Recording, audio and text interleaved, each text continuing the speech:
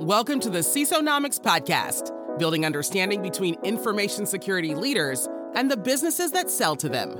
Brought to you by Green Ridge Search. The relationship between CISOs and cybersecurity vendors can be tricky. They depend upon each other, though they don't always get along. In fact, CISOs routinely report that security sellers just aren't listening to them. In this podcast, we aim to bridge that gap, inviting senior figures from the vendor landscape to interview CISOs and hear their side of the story. Welcome to the CISOnomics podcast. I'm your host, Jake Sparks, cybersecurity headhunter and the founder of Green Ridge Search, together with our guest host for today, Guy Eilon. Welcome, Guy. Hi. Wonderful to have you on the show. Guy's had a fascinating international sales leadership career spanning a broad range of cybersecurity and data technologies. As general manager for Forcepoint's third biggest territory, Australia and New Zealand, he successfully led their go-to-market strategy into the enterprise domain. Leaping across continents, Guy headed the rapid acquisition of EMEA and rest of world sales for XDR and MDR platform Cynet. Next, he was CEO for cloud data company Eilon, during which time they were acquired by the little-known technology business Google. Great to have you on the show, Guy. Thank you very much. Thank you. And today, Guy's interviewing our guest, CISO David Mantock. David, wonderful to have you on the show. Hi, thanks for the invite. Absolute pleasure. Absolute pleasure. David, very accurately, having gotten to know him, describes himself as an empathy-first CISO, so focused on the relationship element of security leadership. As CISO, David led cybersecurity strategy for European managed service provider, systems integrator, and cloud service provider SPI during a 5-year period. For the past 20 years, he's called Switzerland home, enjoying its green lushness, and I thank him for introducing me to the term Wohlbaden. Am I pronouncing that correctly? Wildbaden, not it turns out, or forest bathing, meaning to relax in nature. And he certainly needs all the relaxation he gets, given he's a Manchester United supporter. And now over to the guest host for this podcast, Guy. Thank you very much, Jake. So, hi, David. How are you today? I'm good and happy to do this with you, of all people. It's great. Likewise. We have known each other for many years. So, David, for the audience, I would like to ask you a few questions, if you don't mind to share with us. First of all, how would you summarize the role of a CISO? Okay, well, it's a difficult role. That's the first thing. But in a very few words, it's someone who manages risk to keep his organization safe. And that has a few caveats in that doing that involves being aware and alert of evolving threats, being aware and attuned to the fact that the technology changes and that sometimes the technology is really disruptive. And the other thing is that businesses evolve. So you have to be able to actually really kind of think on your feet and make sure you're very adaptable to all those type of things. And then you can actually do what I said in the beginning. But the other thing that's really important to remember is that keeping the organization safe, you have to think, well, there's people behind an organization. And what will keep you motivated and makes the job, for me, really exciting is that, these people that you work with, you collaborate with, and you do need them, because this is another important thing about the role of a CISO, is you need that business context. So all the people in the organization, they help to give you that context. And you're protecting them at the end of the day. And that makes it really great. Their dreams, their aspirations, the things that they want to do. Yeah, for sure. So David, what are the key challenges that the CISO can face on a daily basis? Well, I think one of the challenges, really the same as many leaders face, is that you have to have clarity about the goals and the things that you're trying to do. And it kind of gets a little bit special in terms of being a CISO in that the role is relatively new in terms of business, because the first CISO was actually around in 1995. Yeah. And it was a really technology-based role. And then slowly it's kind of just changed to more of a business-based leadership type role. Yeah. And what you have to do is make sure that people understand what that role is today. That's the big pain point. Mm-hmm. And people have a lot of misconceptions and still think, oh, that's the guy who's going to configure the firewall and stuff like that. When it's not, it's really about making sure that you understand what the business goals are and that you're supporting the business to actually achieve them and do it in a secure and compliant way. So having said all that, the other thing that you have to remember is that really it's a pioneering role.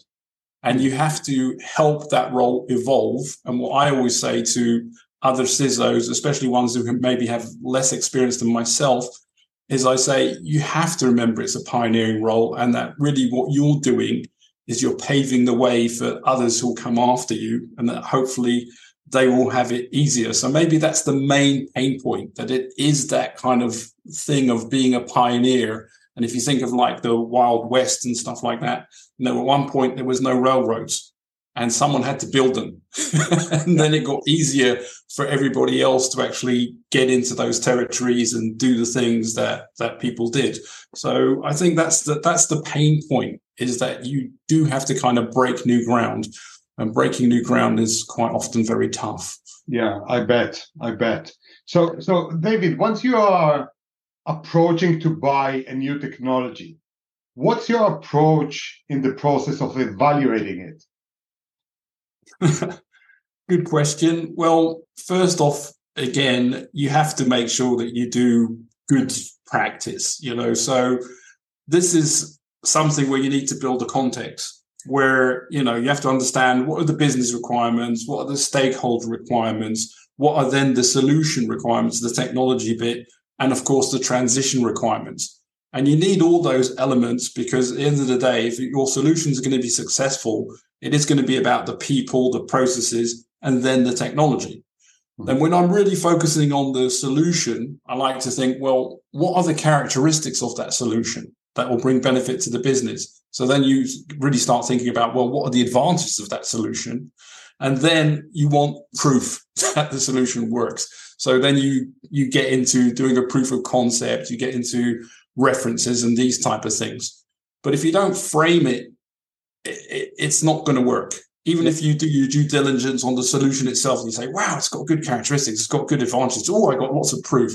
But it has to fit in with that business context with the stakeholders and the transition requirements as well, which is very important that you can understand how you actually integrate that and get it up and running in your business. Mm-hmm. And then you've really done a thorough job of the technology.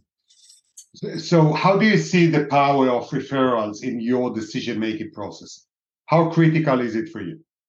Referrals are great. Of course, if you have a good friend and you trust them, why wouldn't you actually take a referral from them? But you do have to make sure that you do your due diligence even on the referral. Yeah, because you have to understand that, that what they're saying is up to date, for example, because if it's like a referral, it was like, yeah, they liked this thing 10 years ago, doesn't really help you now. And then the other thing is to make sure that you understand the scope of the offer that they had, that it's similar to yours, because I've actually had the misfortune of taking a referral and saying, oh, that's great. And then later on, I've understood, even though it was the same product, they had quite significant differences in their offering. So it wasn't quite such a good fit for us as it was for them. And then, of course, the other thing that you have to think about is, is the business really similar? So what I'm trying to say is, with a referral, it has to be really relevant to what you're trying to achieve. Yeah. And then it can give value. But they are great. Yeah. So thank you for that, David. Another question would be, many vendors are knocking on your door, and this is something that I know from experience. So I have a question about the vendor engagement. So how is your day-to-day experience of vendor sales approaches? Well, I can say it's varied. There are some vendors that are maybe a bit too confident and maybe making too many assumptions, like that you'll just love their product. Mm-hmm. And that you just want to help them make more money. And of course, that's not the case. So, they're just the ones who kind of turn up and say, just buy this. And then you're like, come on, this is just really taking up my time. So you got other vendors who are perhaps more mature. And then what it's really nice is when they're the ones who actually take more time to explain their approach, explain what motivates them to actually be in this kind of area. And then you understand what makes them tick.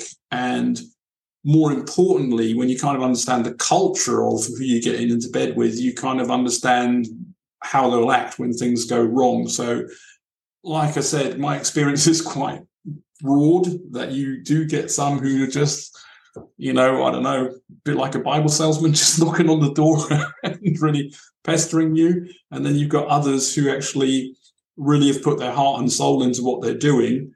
And you can understand that it could really be useful for you as well. It just has to be a good fit. Yeah. So what's your advice to vendors, how they can cut through the noise in such a crowded market these days?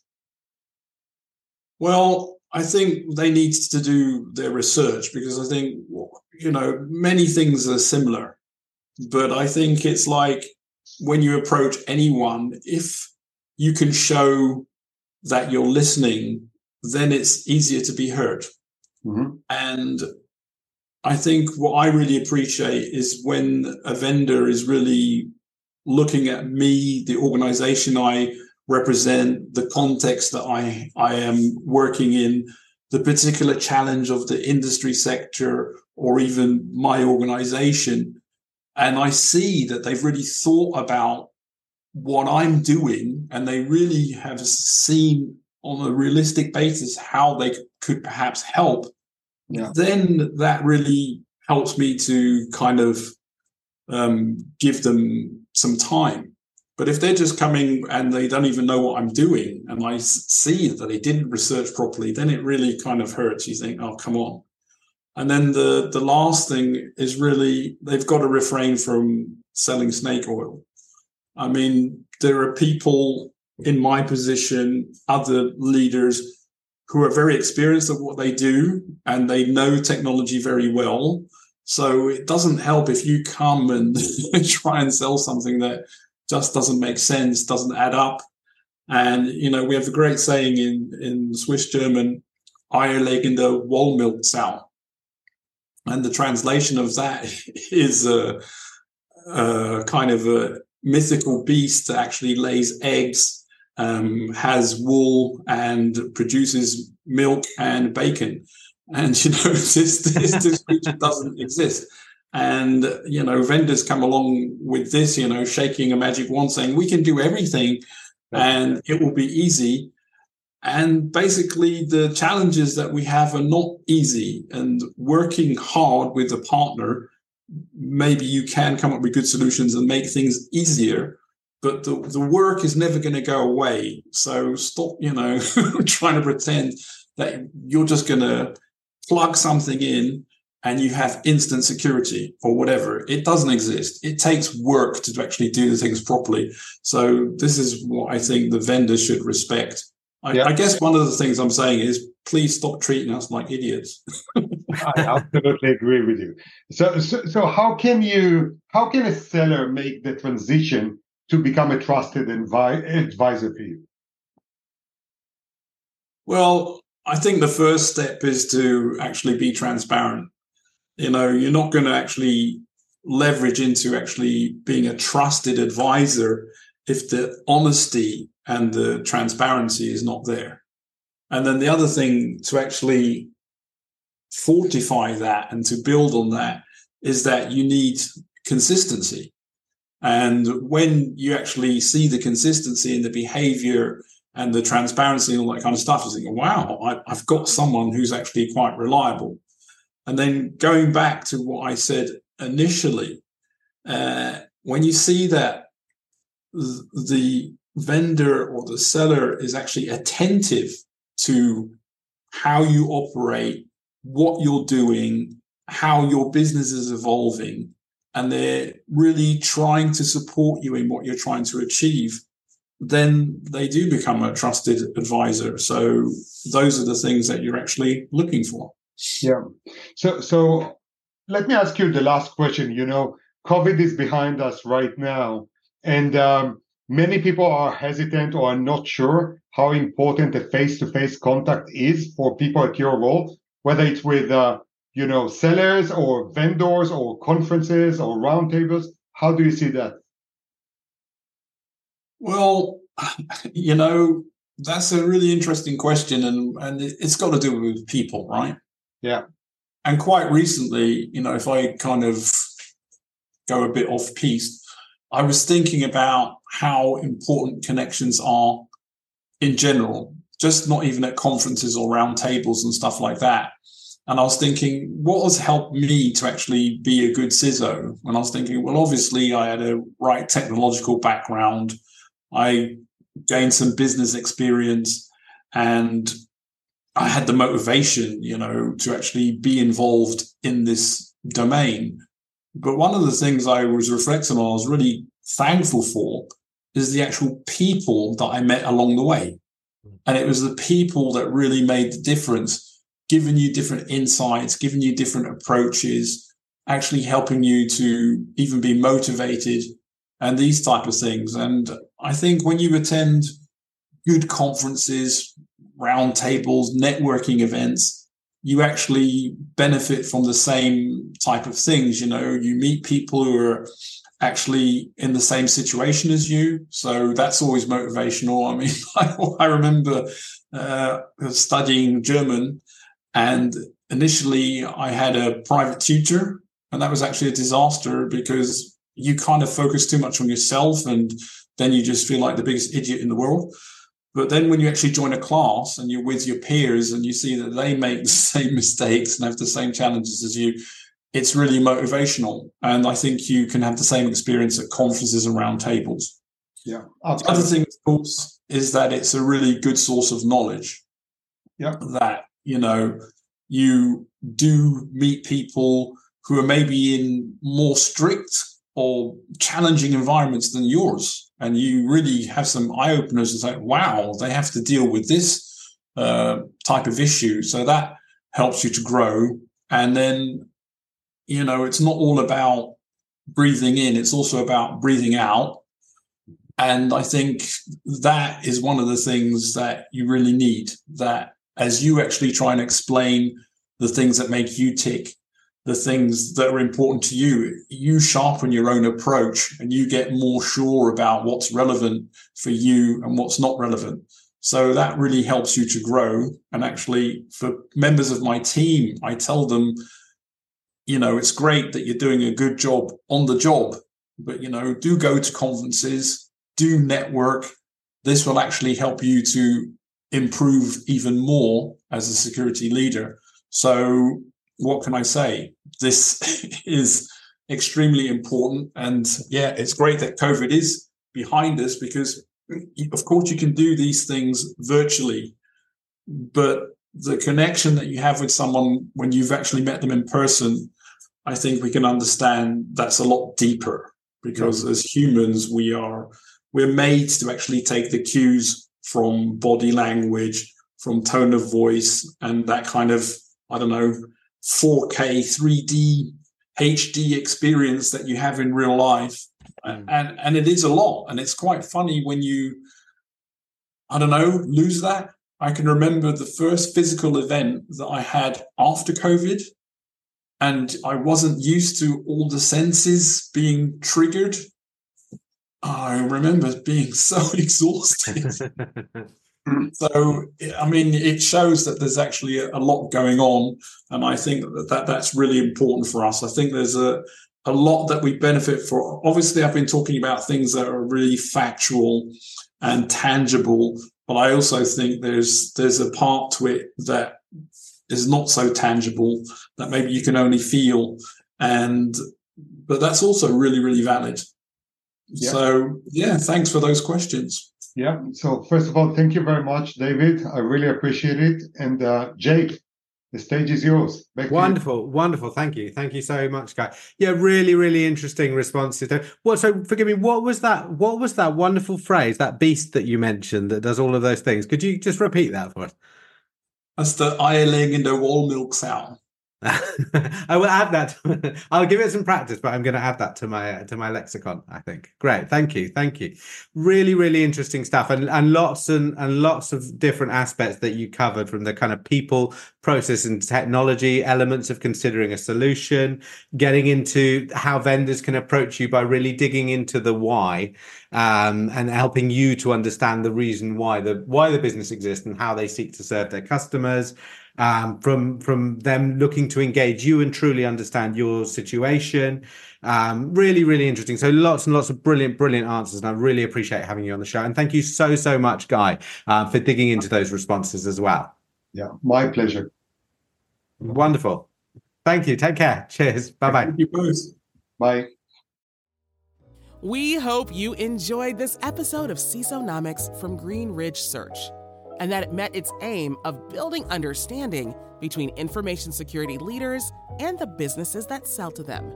We'd love your feedback and are always looking for new guests. Alongside the usual channels, you can email us at info@greenridge-search.com.